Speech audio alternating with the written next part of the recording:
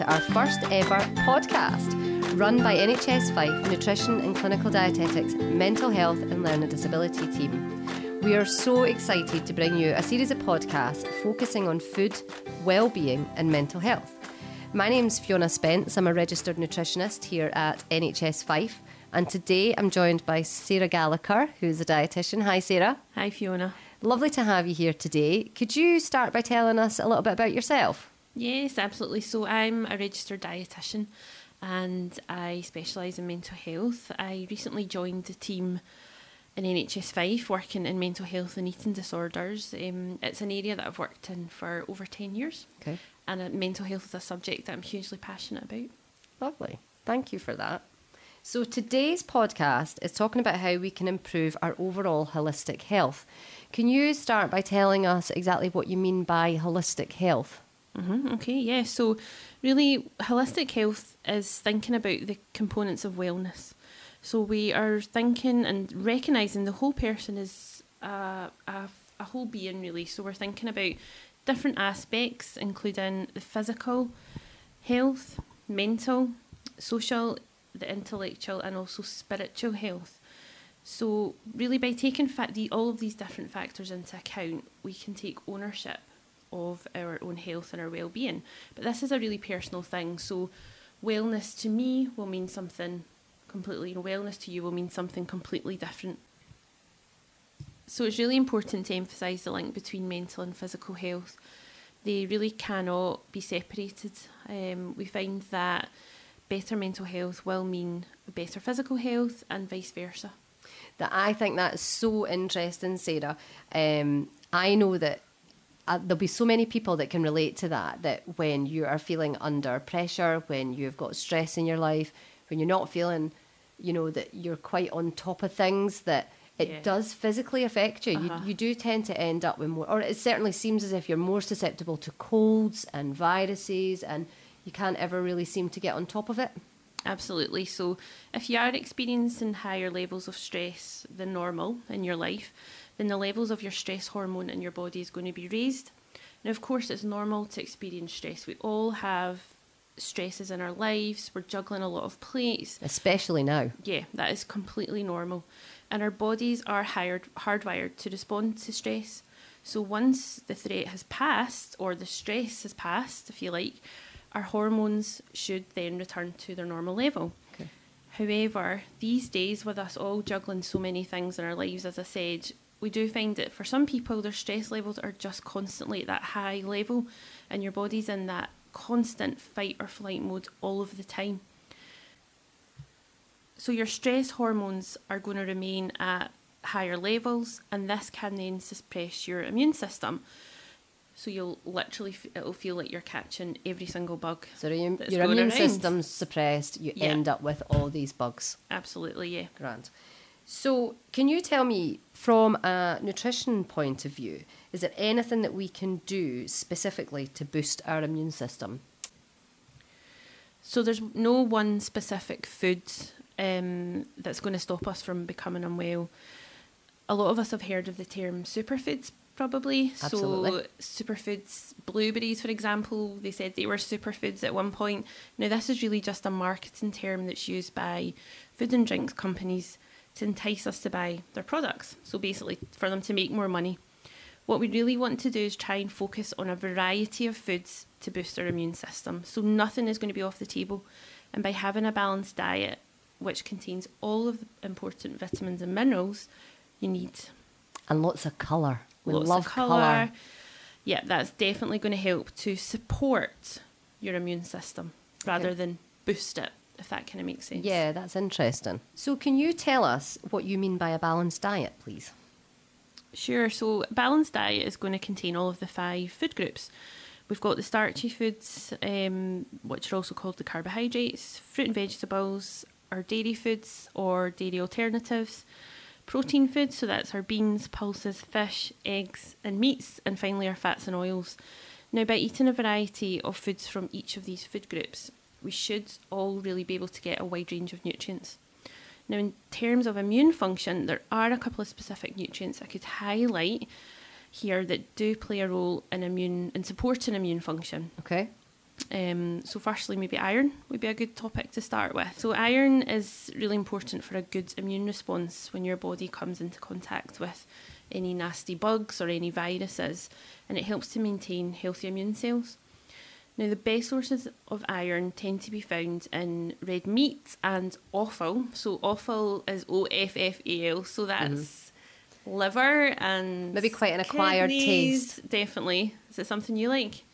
My dad's a chef, and Oh, he really? would swear by things like tripe and proper old school. Yeah.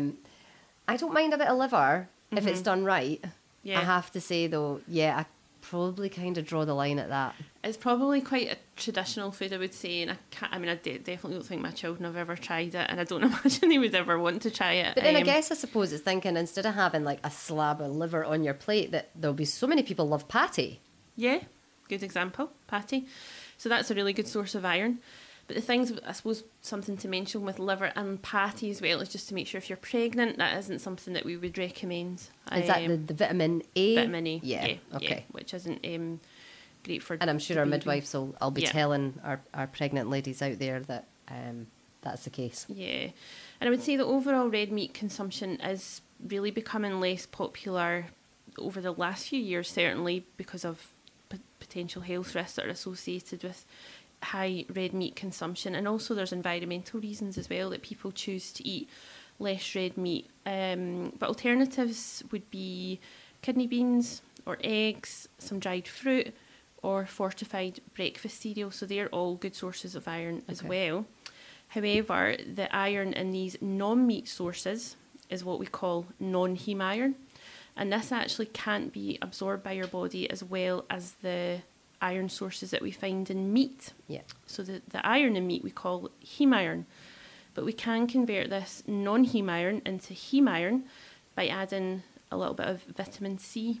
So that may sound quite complicated to listeners, Yeah. but I guess the basics is, if you're getting your iron from your red meat or your other alternatives, then that's fine. However, if you're going down more of a vegetarian route to get your iron, have a glass of fruit juice or something alongside it, and that'll help you absorb it better. Yeah, that's a really good example. So say you were having a boiled egg for breakfast, you might have a glass of orange juice alongside it. Perfect. So That's quite achievable. Yeah, absolutely. So the vitamin C in the orange juice allows your body to absorb the iron from the egg far more easily.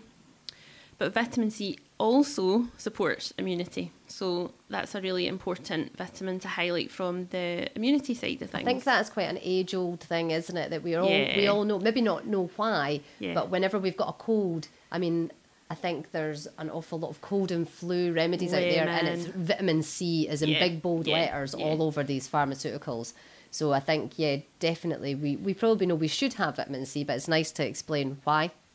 So vitamin C is absorbed by your immune cells and helps attack what we call pathogens. So again, that's your bugs, your viruses and things like that. And it also clears away any old immune cells from the infection, so any site of infection that you may or may not have. And vitamin C is mainly found in our fruit and veggie group. So examples are like citrus fruits, like we said, strawberries, broccoli and peppers.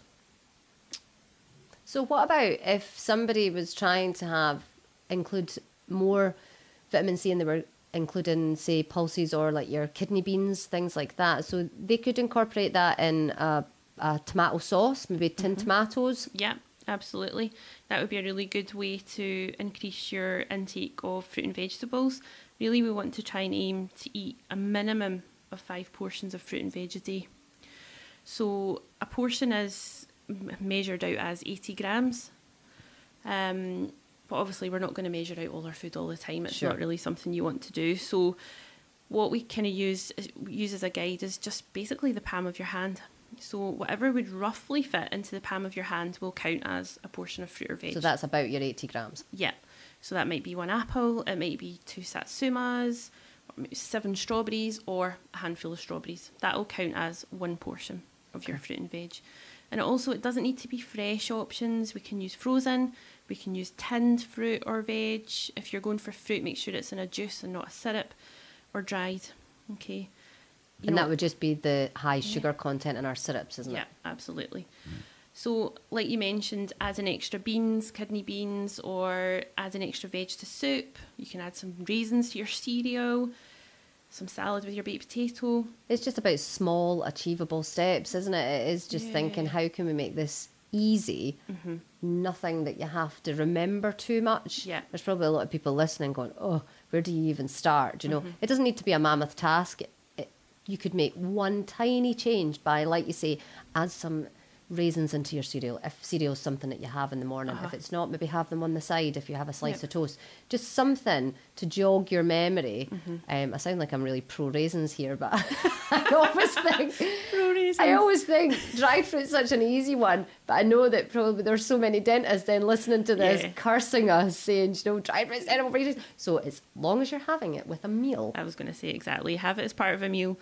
If Bit it's more dried gentle fruit. on the teeth. Yeah. Yes, absolutely. So, I mean, you're right. It doesn't need to be expensive. It doesn't need to be boring or complicated.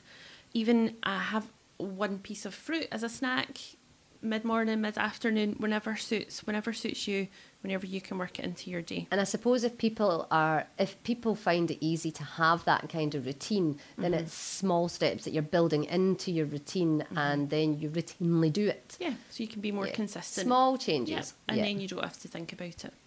So we've talked about vitamin C, and I think it's also important that we highlight the B vitamins and their function in supporting immune health. Now, there's lots of B vitamins, and they're found in a range of the food groups. So that's why it's really important that we are having a range of foods from all the food groups, as I've said before. Because if you are just eating the same foods all the time, you're not therefore going to get all these different B vitamins. Okay. And the main players in supporting good immune function is vitamin B6 and also vitamin B12. So they're in a few different foods. It's a bit slightly different from the nutrients that I spoke about earlier. So in terms of vitamin B6, we've got peppers. That's quite a good source of B6, bananas and avocados. And then for B12, we've got our dairy foods, so things like cheese and also fortified yeast extract. Okay. So things like Marmite. Oh, okay. Right. I was going to ask, where would we find, what would we use that for? So yeah, Marmite's an easy one to remember, isn't it? Kind of love or hate food, I think, as well.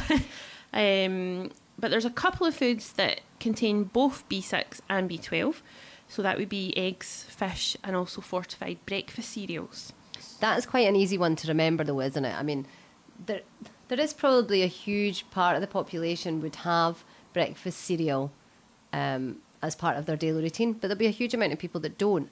But it is a good way to incorporate, even if you were having a bowl of cereal for your supper. Yeah.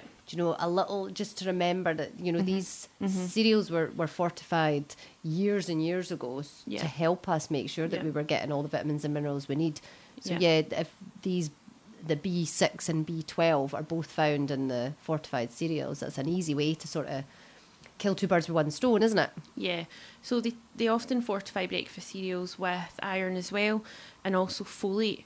And folate's particularly important for in pregnancy. So if you're pregnant or if you're trying to conceive, you should be taking 400 micrograms of folic acid supplement until you're 12 weeks pregnant. Now, this is to prevent any neural tube defects such as spina bifida in your baby. Okay. So for the development of the baby.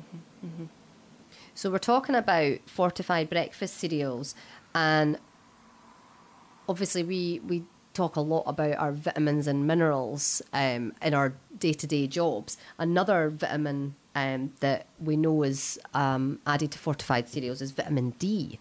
Are there not some recommendations about supplementing our diet with vitamin D that you can tell us about? Yeah, so I'll firstly just touch on vitamin D and why we need it, I guess. So it's another important nutrient which supports immune health, although we're not exactly sure how it supports immune health. It's found in a small number of foods, so some fortified spreads, oily fish, egg yolks, red meat, and also liver, again. The best source of vitamin D, though, really is actually sunlight. And our body creates vitamin D from direct sunlight on the skin when we're outdoors.